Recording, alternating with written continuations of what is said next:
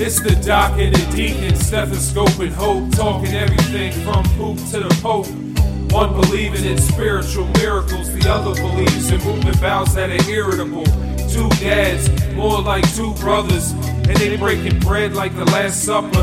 This show won't get negative feedback. That be like the deacon prescribing a Z-Pack. So don't get it twisted like a Philly pretzel. Foles already told y'all that Philly special. Take notes from the knowledge they're teaching. Pay attention, it's the doc and the deacon speaking. Welcome to Doc and the Deacon, a podcast about two dads. One of us believing in the power of science. One of us believing in the power of Jesus. But both of us believing in the power of an ice-cold beer. So it's a beautiful day in the neighborhood. A beautiful day in the neighborhood. Won't you be my friend? Won't you be my... Won't you be... My neighbor? Yeah. So, you know, one of the biggest commandments in the Bible is love thy neighbor. Yeah. As you love thyself, right? You know that one, don't you?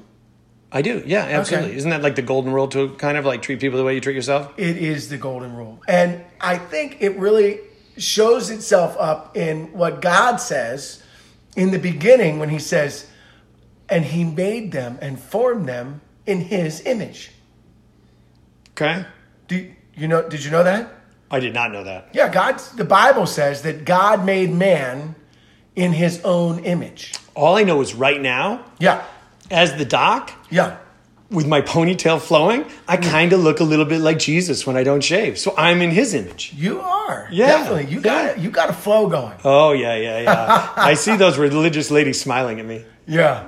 So, I mean, I think it's an interesting thing to talk about. When you think about man being made in the image of God, like as a doctor, do you have someone that you look up to and say, all doctors were based on this one doctor?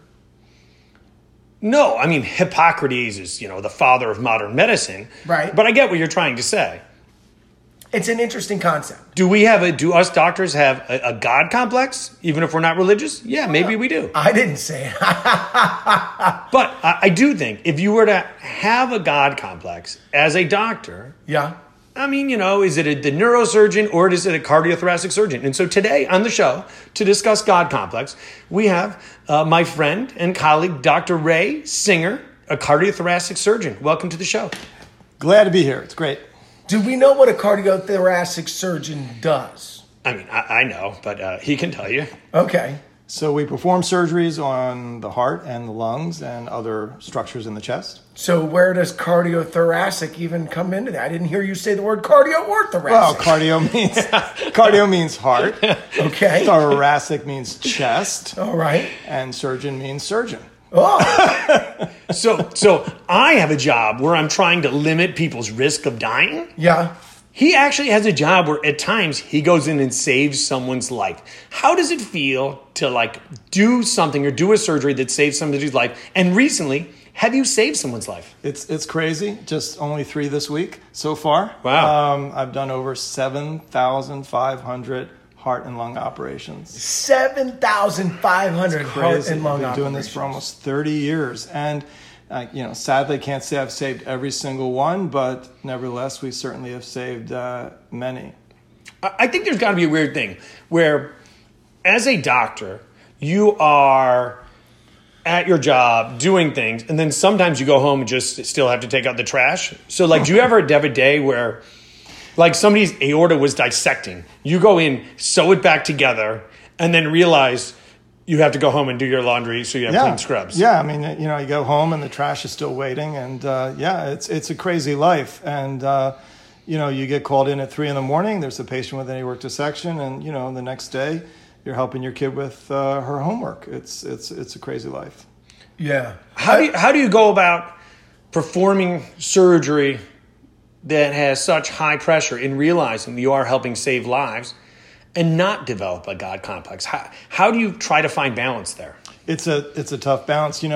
When you get in the operating room, you're the captain of the ship, and you're leading a team. And particularly in heart surgery, it's a large team because a lot of people don't realize there could be 6, 7, 8 people managing that patient, from 1 or 2 anesthesia personnel to perfusion personnel, the nurses, circulating nurses, your physician assistants. It's a large crew, and people are looking at you. And so when things go well, they're looking at you, and when things get a little scary, they're looking at you as well. It's very challenging moments. Well, and I would imagine there's a place where you have to be so confident that you will move forward at all costs, but also so flexible that you're willing to pay attention to what's happening in that current moment to be able to adjust as things may happen in surgery if they do go wrong, right? Yeah, you have to be unbelievably in the moment. I always say there's probably about 10,000 turns of the wrist during any one operation. And if you think about it, and I try not to, is that any one wrong turn of the wrist could be the difference between life and death. It's that crazy. And when moments come when things get a little crazy, where maybe the tissue isn't very strong, you can't look at that as a moment of panic. You have to look at that as, okay, we're going to win here.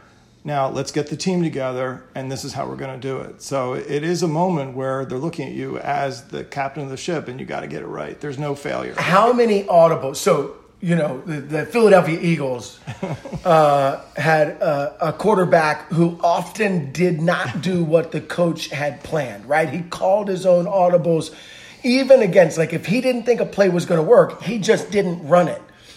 How many audibles do you think you call in any given surgery? Well, he's the coach and the quarterback. How many can you plan for? Because you talked about, like, what if the tissue isn't strong enough? Like, what are there common things that you plan for going into surgery? I love the analogy, Deacon. I'll tell you why. Because I often will say to patients that one of the advantages I have is being kind of like a seasoned quarterback. I've been around the league a few times. Oh, you're like Ryan Fitzpatrick. Yeah.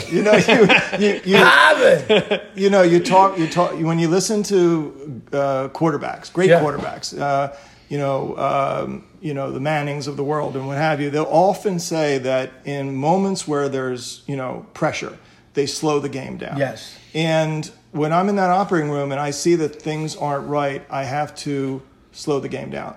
I've got to see the field. I have to see the end zone. I have to picture what that touchdown is going to look like. And I've got to command my team as to how to make the right plays and stay focused on the task at hand.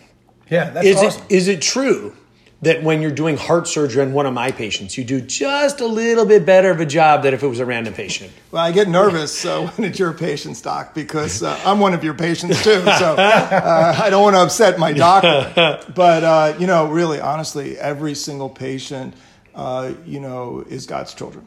And whether... Amen. Yeah, amen. Oh. And I can tell you that in many ways, when it's a patient who maybe has a medical background, it's a little bit easier because they understand. But we treat the patients the same, whether they're someone who's impoverished or someone that is uneducated or someone who's really been, struggling with dependencies and things like that. We treat them all the same. And, that's where I think the success. You respect all of them. Just like at a quarterback, you got to respect every defense. You think you're playing a team that you can win easily? No, you got to respect every defense, every call, every moment, every turn of the wrist. It reminds me of a Seinfeld episode when Jerry dated a doctor. Have you seen that one? A long time ago. Yeah, Jerry dated a doctor. Now, she was a doctor of dermatology. Oh, sure. And they went out to dinner, and she talked about how she had been saving lives. And, dermatologist said, oh, yeah. And they went out to dinner that night, and she saw somebody, and the person said, "Oh, she saved my life." And Jerry found out she was a dermatologist. He's like, "You're Dr. Pimple Popper, MD." And then he found out that she had saved many people with skin cancer. Yeah. And melanoma. And so he felt awful after that. But she had quite the God complex, and she made her way around. I'll tell you, in situations where if I'm taking care of someone that has a complex history, or I'm taking care of a cardiothoracic surgeon, every doctor's a little bit more nervous.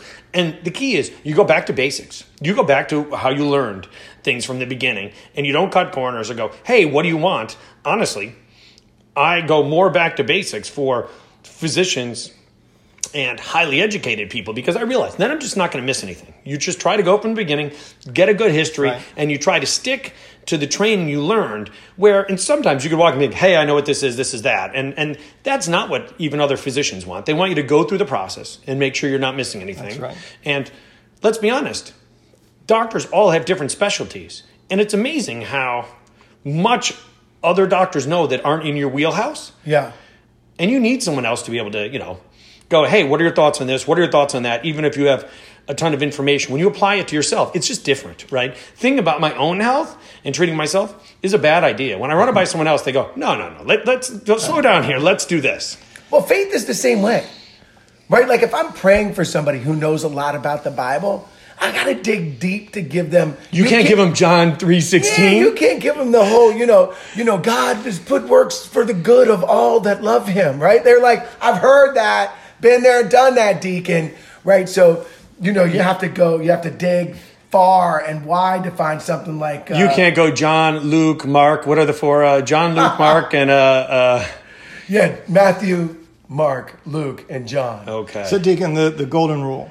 Yeah. Treat everybody as if you were treating yourself, right? That's How right. you'd like to be treated yourself. So here's a little secret to success in medicine. I often have said, I don't come from a family of doctors. I come from a family of patients. My father never finished 10th grade, was the smartest guy I ever knew. Between my two parents, believe it or not, I have 5 cancers and heart disease. So I have about 3 more weeks to live. But besides that, the way I treat patients is really very simple, and it's kind of a religious thing. And that if you die soon, that throws off my vibe. I'm supposed to keep people alive. Right? Come on now, right? Well, you're supposed to keep me alive. That's why I go to the best doc. But I it's a very simple rule, and I treat every patient as if they were my own family. And it sounds, trite or whatever. No, it's really sincere. And it's a kind of a religious thing, because you think about it, God asks us to treat others as we wish to be treated ourselves. Yeah. So when I get called at 3 a.m, I don't imagine that I'm being annoyed by some, nurse who's got a concern. I look at it as, okay, that's my mother that she's calling about.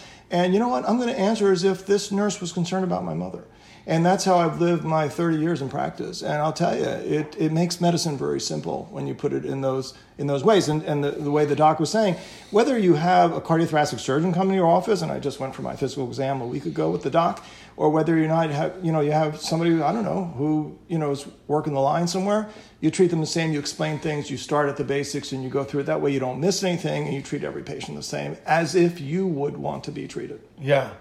No, I think, I think in the church, it's much the same, right? It's about the simplistic view of, listen, God loves you. He wants the best for you, and whatever challenge you're going through in life, Do you feel like rabbis versus priests versus deacons? Is there more of a God complex than others? I've been to your church, and the guy's good out there, but he acts like he knows everything, and everything he knows is based in the Bible, and he goes, hey, I read this, and then he breaks it down. This is what I think from the Bible. And I went and be like, well, that's an interesting verse, but that's your take, Mr. Do we think religious people have more of a God complex than doctors? Well, listen, I think it's certainly possible that you have people bringing you their we've talked about how similar, they called Jesus the physician, right? They talked about him as the one who healed and the one who cared for people, not just physically, but their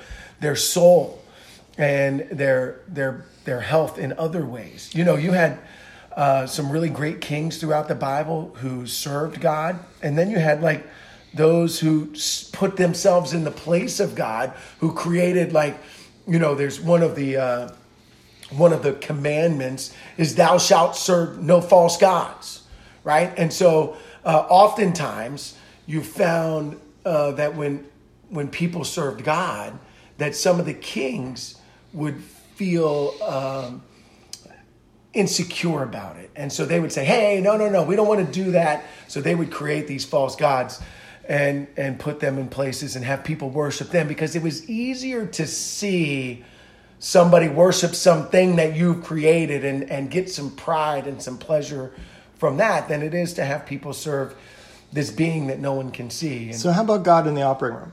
So people will say to me, "You're." You tell me. Other than the heart surgeon, Yeah. which we'll get to is the God. No, seriously, you're in the operating room and you see this magnificent organ, the heart. Yeah. And people say to me, "Do you believe in God?" When you see the heart, I mean, and some people say, "Well, as a scientist, I can't believe in God." I have the exact opposite response.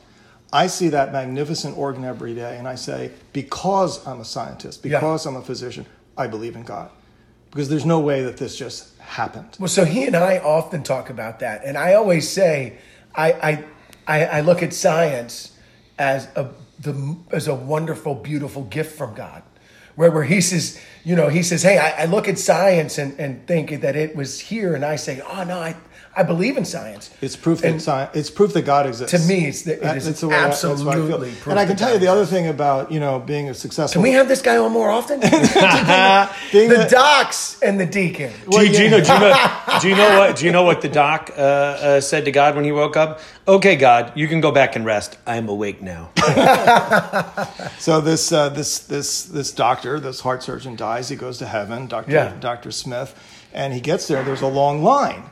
And he says, look, I'm a cardiothoracic surgeon. I'm going to go to the front line. I'm going to talk to St. Peter. He talks to St. Peter, and he says, look, St. Peter, I'm Dr. Smith. I'm a heart surgeon. I'd like to get right into heaven. It's like a fast pass at It's Disney. a fast pass. Yeah. So he says, but look, listen, Dr. Smith, we appreciate you're a heart surgeon. You did 7,500 cases. You're a great surgeon. You're, all that stuff. But up in heaven, we're all the same. You got to go to the end of the line. So he goes to the end of the line. All of a sudden, this guy walks in with a white coat, white hair, stethoscope. He walks right to the front line, goes into heaven. So Dr. Smith goes up and says, wait a minute. I thought you said everybody up here is the same. He says, oh, don't worry. That's God. He thinks he's a doctor. I love it. You know what the problem is? There's no cure for the God complex. There's no cure for the God syndrome. And I think the question is there a medical diagnosis? Yes. But I think, what if God was one of us? Oh, that's an interesting thought. As the song said. The song. What if God was one of us? I got to get the lyrics. What if God was one of us? Just a slob like one of us. Just a stranger on a bus trying to make his way home. So that's fantastic. Yeah, but absolutely. He was one of us. That's why he said. You had to make me go first. I was completely off key, and my name is Singer. That's ridiculous. That is true. I'm supposed to be the singer here. I may be the God here, but I'm also the singer. And I blew the first verse. You know what the best part is? Now that you said, I was going to edit it up, but now that you said you weren't, let's do it again. Try one more time. Let's hear. Everybody. You've been hearing. You have heard the doc sing terribly for years. Now let's hear another doc. What if God was one of us? Just a slob like one of us. Just a stranger on a bus trying to make his way home. That was pretty good. That wasn't bad. So of course, God complex has a medical condition. And from the DSM-5, it is most similar with narcissistic personality disorder. Okay. And so that is a pervasive pattern in grandiosity, consistent with the need for admiration, lack of empathy. And there are actually 9 criteria that we're going to run through real quick. Oh, let's talk about them. And we're going to try to figure out, does the deacon have a God complex? Listen, I was just going to say, if my wife is listening, she's going to slow this thing down, put it on rewind, and she's probably going to say, hey. Flip it around on verse. Yeah. Missy Elliott. So number 1, a grandiose sense of self-importance. I mean, he calls himself the deacon. That's true. You know why? Because Doc and Peter... Doc and this guy from the church down the street just didn't sound that good. No. Alliteration really sells. So what do we think there? I'll give you 1. What's the scale? 1 to what? 1 or 0. Like, are we giving you a point? You need 5 of 9 points to qualify. All right, I'll take a 1 then. Okay. A preoccupation with success, power, brilliance, and beauty. Well, I don't have a preoccupation for it. I was just born that way. What are you talking about? That's not fair. I guess that's 2. Okay, number 3. A belief that he or she is special and unique. And this is an interesting one, where others may not understand where you're even coming from. So if people don't understand you, you go, hey, there's problems with others. And this is one, as I was reading it through, and I was like, maybe I don't have this, right? Like, because I understand when other people don't get me. Sometimes I realize that maybe I'm too much for some people. Yeah. And like sometimes people like just want to chill. Yeah. And I, and I chill sometimes, but sometimes they're like, I know it's Friday night, but the doc looks like he's ready to party. So do you think you have number 3? I don't think so. I don't think so either. I think you have some self-awareness. I think I know when to change my hat from the party hat to the like. But earlier we talked about what's it like to do an aortic dissection at 3 a.m, then take the trash out the next day. And one of the problems with highly demanding when you're in charge type of situations is that everything has to be perfect. There's no such thing as failure in the operating room. So then you go to a restaurant the next night and you expect everyone to live up to your standards. Oh, do you complain about things at the restaurant? So does the deacon. My kids say Raymond is complaining. Oh my gosh. They're gonna crack up later. I can't go to dinner with either of you. Because you are so demanding in the operating room. Everything has to be perfect. And if someone isn't living up to your standard, it makes for difficult relationships, bad moments. Sure. That's why Raymond is That's his way of saying, I better call him back right away. Get those refills done. I text my doctor right away. Where's my refills, doc? Right? So we'll give Raymond a point for number 3. Absolutely. Yeah. Excuse me, I'm going to have to send this McAllen back. I think you just poured me Jack. Number 4. What is this, Moss? 10-year? Oh, my God. Nothing less than 25 years. Number 4, an excessive need for admiration. Oh, yeah. And these people often... They're on Facebook all the time. Or they make a podcast about themselves and their lives. Podcast, Facebook. I hate those people. We're not doing so well right now. We're struggling right now. We need psychiatrists. Number 5, a sense of entitlement. Oh, yeah. I unfortunately think that rules were made for others. Right. I mean, and you can ask my wife. I do. But you want to know the problem with that is that oftentimes I've been able to circumvent situations and circumstances where, we show up at a place that we're not supposed to be. And I said, that's okay, babe, I'll work it out. And then the next thing you know, we work our way in. And she says, but do you feel entitled? And I said, no, I just went and asked for it, right? I just went up and said, hey, we want to be here. What do we need to do? It's interesting because I'm meek in those situations, but you definitely are able to make things happen. There are times where we go somewhere, I was like, this isn't going to happen. I would go, the deacon's on it. And like a second later, they're moving somebody out of the way and clearing a table for us. Yeah. And I was like, are you threatening hell? Like, are you praying to these people? How do you make it happen? Yeah, more bees with honey, man. Okay, number 6. And this is one where I feel a little bit better about. Okay, good. Interpersonality exploitive behavior, where you're taking advantage of others. And I will tell you, from knowing Dr. Ray Singer, is one of the things that he does, and the deacon, is give others a lot of credit. Yeah. And show positivity to the team and thank others. And I think this is where it changes from narcissistic personality disorder to people that, are in high-level jobs and that are, that are extroverts. But if you know anything about Dr. Singer or the deacon, is they are quick to give positivity to, I see his nurses, his colleagues, his friends, his family doctor. And so when you realize how great some of the other people are and you're not taking advantage of them, I think that makes it less that we have this disorder that we, in the past 5 minutes, have diagnosed ourselves. There are a lot of leaders who are narcissists.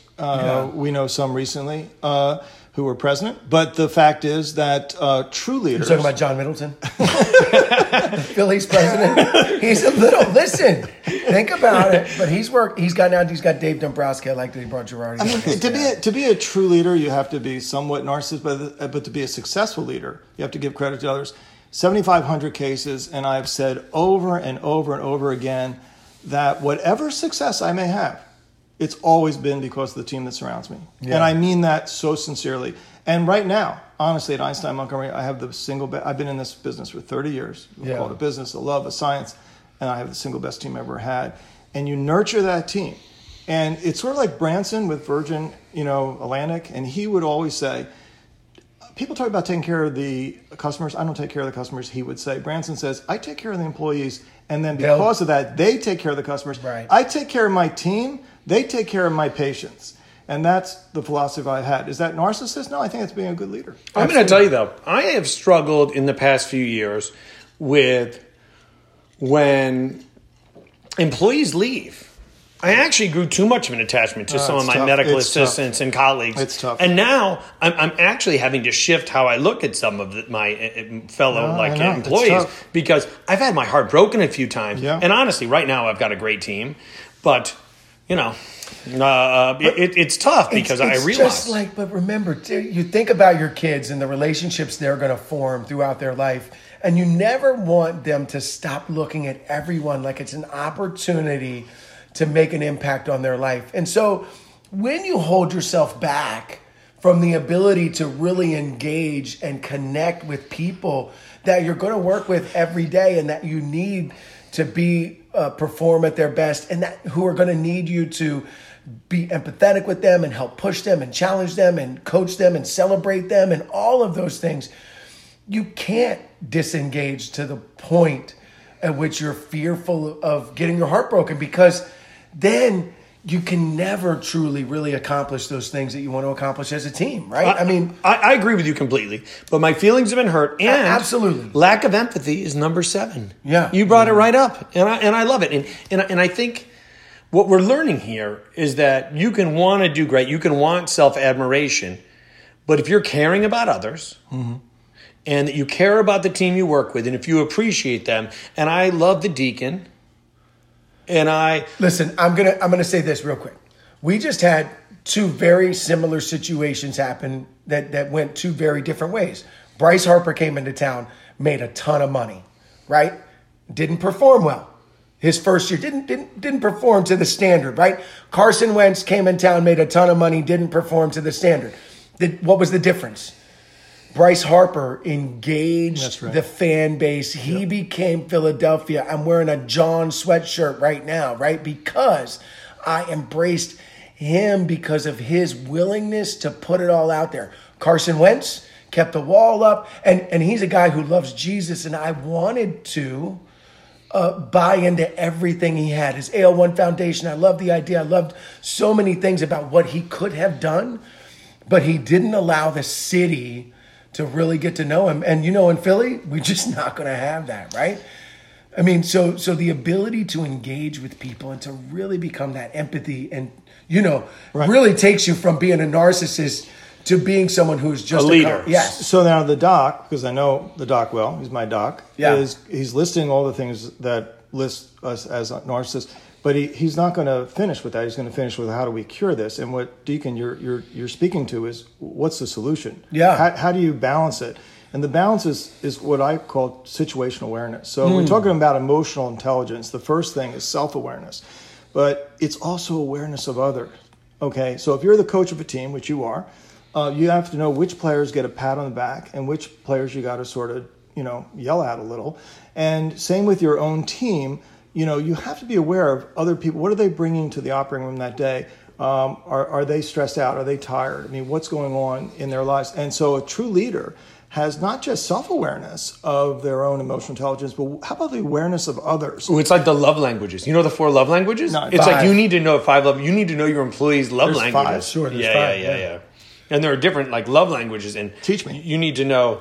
So like we've talked about, my wife's love language is quality time. She wants me to spend time with her. One is acts of service. Yeah. One is admiration. One is gifts. One is gifts. Another one how about respect? Affirmation. No. One is touch. Yeah. So my wife wants quality time. I give my love in acts of service. So I just want to do things for her. So I'll clean the yard, do this, do that.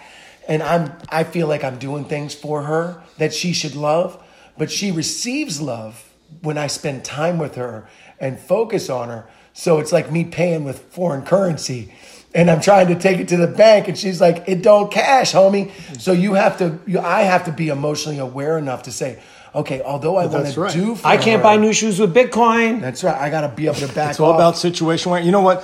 The situational awareness in the operating room, you got to be listening with your ears to the beeping on the heartbeat, if it's going too fast, too slow, whether the blood pressure is too high or too low, whether your scrub nurse is watching the field or not, whether you're focused on... The field is the place where you're operating? Is that what they call the field? I mean, there's so many analogies to sports. Think about it. I go into a locker room. I get changed into a uniform. I go up into the field. There's lights, and I need to perform, and I have to... But the difference is there's no Carson Wentz holding the ball too long. Okay, there's no Bryce Harper batting .333, which would be a great batting. I have to bat 1,000. That's what's expected of me, and that is a different ball. Which sounds like a lot of pressure. For narcissistic personalities. Imagine if you were actually God. Think about the pressure on him. I mean, we just had a pandemic. He's not batting 1,000, right? Right? Good point. Number 8, envy or belief that others are envious. Number 9, demonstration of arrogance. So I actually think that we were hitting a lot of them. And then recently we went from having the personality disorder to not having it. The good thing is there are ways we can fix this. I think that one thing you realize is if you're discussing and being thoughtful on your own narcissism, you don't have narcissistic personality disorder, because personality disorders are disconnected from actually how they're feeling. I realize at times, hey, how much do I post about what I'm doing that I'm interested in? How much are people interested in actually what I'm doing and trying to come back? So let's talk through some things that we can do. Well, and probably as a physician, how many times of your own agenda are you putting on a patient because it's something you just read or something that is important to you, rather than really focusing on what that person's specific situation, health, and even acuity might be, to be able to understand what the point you're trying to get across and execute your plan. Oh, I was talking about this. You were 100% right. I was talking about this with my medical student today. Now, as a family physician, how they judge your quality is not based on your ability to make great diagnosis. It's not on your, like, hey, I noticed this, I caught this murmur early, or I picked up this autoimmune condition. It's, are you hitting all these quality markers when it comes to, your diabetes levels and colon cancer screening and things like that? So someone can come in with a sprained ankle. Yeah. And I spend like 5 minutes on the sprained ankle and 15 minutes going, hey, I need to change your medicine for your sugar. Are you going to get your colonoscopy? You know why you got a sprained ankle? Because you gained a little bit of weight. You know why you gained a little bit of weight? Because your sugar's high. Why is your sugar high? Let's check out your diabetes, and go through all of those things. But, it's obvious as a patient when you go somewhere, and I find it more often, where it's really evident is if you take an animal to the vet, and many times they will use that visit to push an agenda for whatever it is that's happening in the animal field. Dr. Drum is also my physician, so I know that I have seen him be really focused on whatever I came in for, but he also asks questions about what is relevant to my overall health. So let me ask you this, Deacon. Would you say God is perfect? Yeah. Okay, God is perfect, right? As humans, we're not. Yeah. Okay, so here's what I think the ultimate solution is. You have to be a little bit narcissistic to stop somebody's heart, fix it, and start again. Sure. Okay, fair enough. But you know what? I'm not perfect. I've had patients die, and they haunt me. I can picture every patient that I've lost in my life. I can picture their family members, and it's unbelievable. Now, here's the thing. I'm not perfect in the operating room. Sometimes I get excited. Sometimes I get upset. I'd like to think that over the years with maturity and self-awareness. Do you ever throw a scalpel? I have not done that. But I've used the F-bomb more than I'd like. And I've gotten upset at times. But here's the difference, this self-awareness. When I get done an imperfect situation, whether it's because I got heated or not, which most of the times when I get heated are ridiculous because I fix the problem anyhow. Yeah. Most surgeons know how to fix the problem. If you spend less time getting upset and just fix the problem. But here's the difference. A person who's really going to be successful recognizes that they were less than perfect. And when the case is done, I go up to every individual in that room and I say something that not every narcissistic heart surgeon says. I say, I'm sorry, and I will do better. Yeah. And I say that to the families. And, that's the difference between someone who's just purely have this God image and someone who is working at God's hands, knowing that he or she is not perfect, but in those moments when we do not have perfection, we say, I'm sorry, I will do better next time. That's the solution. The toughest part with the church and the faith community is that we serve a perfect God, but ultimately it's run by people. And they have such an impact on everyone's experience.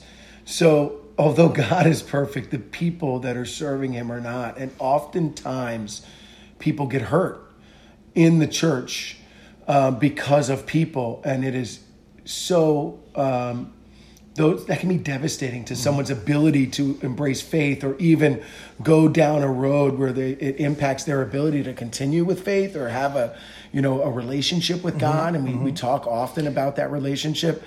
And it's the same thing, if you're willing to say, hey, listen, I believe in God's perfection. I know it isn't executed perfectly on earth. And I look for answers the best that I can. And what I can tell you is we're all going to be hurt at some point. We're all going to fail. And how we deal with those moments are ultimately what's going to lend us to whether we're going to go down a road of complete isolation, whether we're going to engage with others, or even go down a destructive path where we just push people completely away. So one way to tie this all together, the decisions I make today, 30 years in, 7,500 cases later, are totally different than the decisions I made when I started. We think when we start, we know it all. We get great training. We get great residencies and this and that. But the thing that has changed more than anything else is being more humble in front of God. Now that I've done 7,500 cases, I am more willing to say, you know what? I don't know everything. I can't fix everything. I hope God will help me, and I will be as focused as I can, as generous as I can, and give back to God as much as I can and pray for the best. And that's the difference between someone who is maybe 35 years old and just out of residency and someone like myself who's now 63 years old. Are you referring to me, Ray Singer? You're 42. You're not there. It's similar, and there's a difference in having a theoretical application of science and actual experience. When the doc and I went out to California and we filmed a show, and we met with real people experiencing real challenges in life, and I saw the pain in someone who felt like they were isolated by the church and hurt by the church and hurt by people of faith, and watched, your theory. And I jumped on that because we wanted good TV. I jumped on it, and then I threw the deacon under the bus, and it was amazing. And you know what? What I'm learning today, though, is even though at times we feel like this is the doc's way of saying we're going too long, guys. We got to shut it down. We're over 30 minutes. Shut it down. But this will be the best podcast ever. That's right. We kept all their attention, and free bypass surgery for anybody who calls this number. So you know what I think we're learning is that, listen, you can be good at things, you can be confident, you can be extroverted, but that doesn't mean you have a God complex. But I do think there are some certain celebrities that have had a God complex, and the NCAA tournament just ended recently. Yeah. So I have set up an NCAA bracket ranked 1 through 8, and we are going to take down a different. Okay. We're going to go from the Elite 8 to the Final 4. Is my name on there? That's what I want to know. Yeezy's number 1. No. I'm picking the things. Oh, okay. You're saying Yeezy as in Kanye West? How do you even know that he made the list? Because I'm just a genius. I'm just hoping I didn't make the list. You did not make the list. So do you guys want to start with the 1-8 or do we start with the 4-5? Let's start with the 1-8. 1-8. The number 1 seed in the NCAA Doc and the Deacon God Complex tournament is Donald Trump. Okay, yeah. The number 8 seed. Yep. A Philadelphia guy who once did push-ups in his driveway. We're talking about how great he was. Terrell Owens. My body looks like his body. Yes. In my fantasy. The doc's doing, Dr. Singer's doing push-ups right now. I'm doing sit-ups right now. Right. So in the Elite 8, who wins the battle between Donald Trump and Terrell Owens? Oh my God. DJT, man. Okay, so we're going to take Donald Trump. Whether you like him or not, it doesn't matter. Even the people who like him, this isn't. I think we agree. It's not a political statement. Even if you like him, the number 2 seed. Okay. Is Kanye West. Holla! The Deacon knew it. I love the Deacon so much. The number 7 seed. Yeah. Which I think is a pretty good competitor. Yeah. Oprah Winfrey. And so how we're going to judge this is we're each going to get a vote. The person that gets 2 votes goes through to the next round. And I am going to vote for Kanye West. I'm going to say Oprah's ability to give and create and help others. And what she's been through.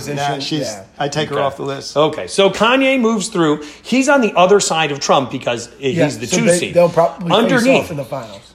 Who will go against Kanye? Yeah, in the Final 4. Come on, it is between Michael Jeffrey Jordan. Yep.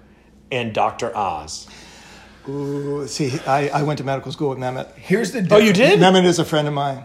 Oh my gosh! You know he's sold out, right? I'm not going to comment. Oh, my God. Not only is Mehmet and I went to medical school together, but his father helped train me. Wow. Mustafa Oz. Have you drank a beer with Dr. Oz? I have. Wow. Yeah, I've spent. Here's Wow. the he's here's a the friend. thing that I can't- think. So I'm going to tell you, He's a great surgeon. I got to tell you, he was the real deal. Yeah. When we were in medical I'm school, voting for Dr. Oz. as a narcissist. I don't Yeah. know. You're going Michael? No, I'm going Michael because I can't know vote for Mehmet your- in a way that other people don't know him. Okay. And that may be true, right? Here's what I can tell you. He sincerely cares. Is he religious, man? He is a very religious man. He's from Turkey, and his parents were wonderful people.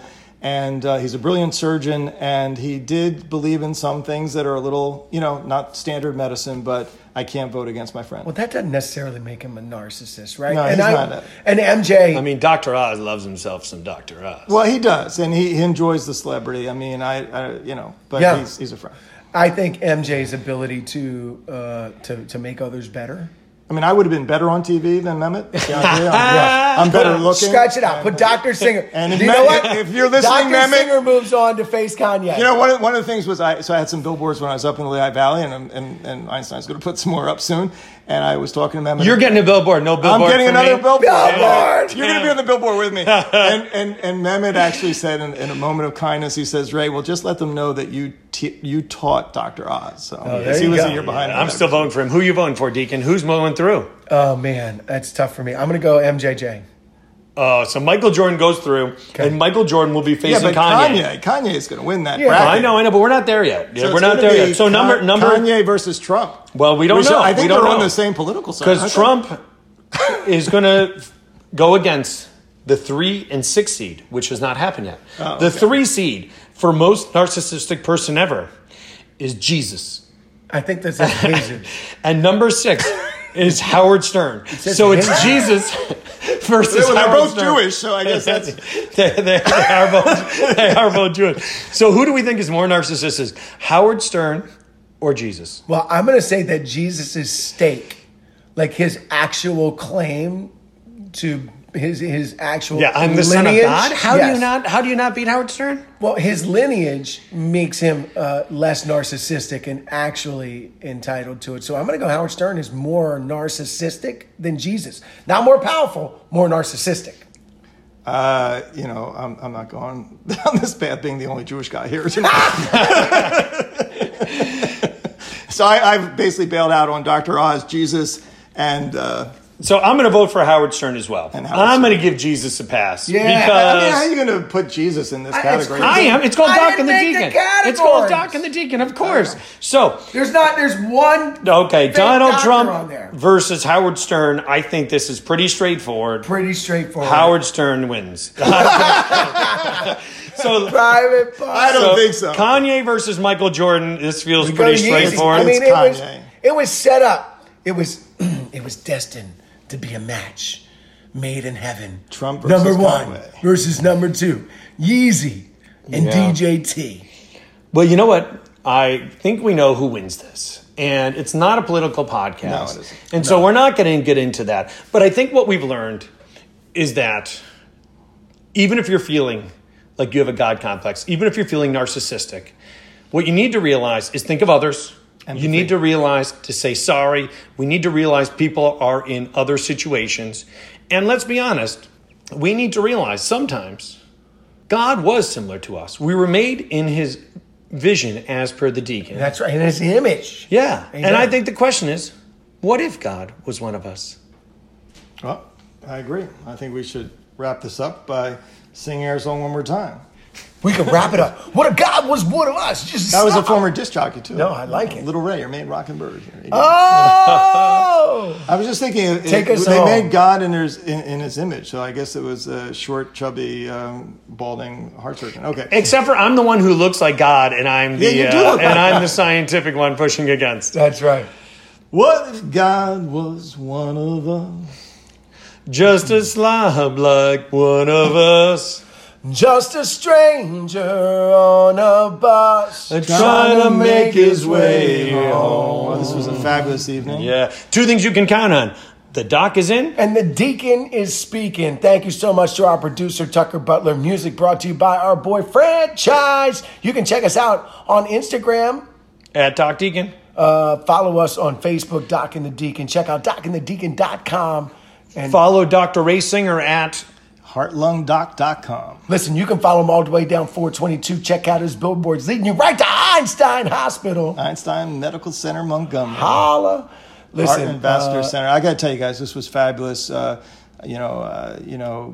just a wonderful evening tonight, and a lot of good messages. And it really does come down to God, beliefs, faith, charity, empathy. And the reason that we really don't have narcissistic personality disorder is because our wives keep us in check. Thanks, ladies. Thanks, ladies. Peace.